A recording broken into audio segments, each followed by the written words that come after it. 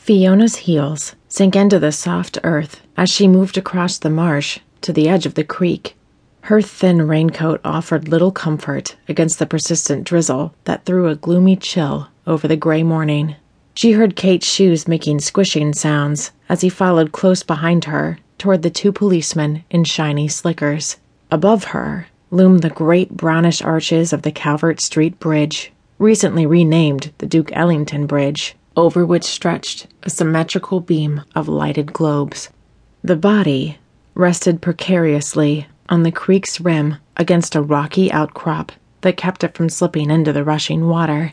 The early April rain had churned up the ground, stripping away the last vestiges of winter and releasing the earth's pungent odors.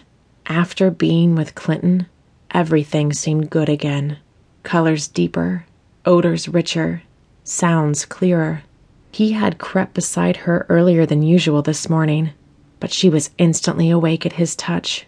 She still tingled with the afterglow of having been with him. Now, beneath the bridge, she slipped and fell on the damp soil, her nostrils tickled by the manure-like smell. "You okay?" Kate asked, offering his hand. She grabbed it, allowing him to lift her.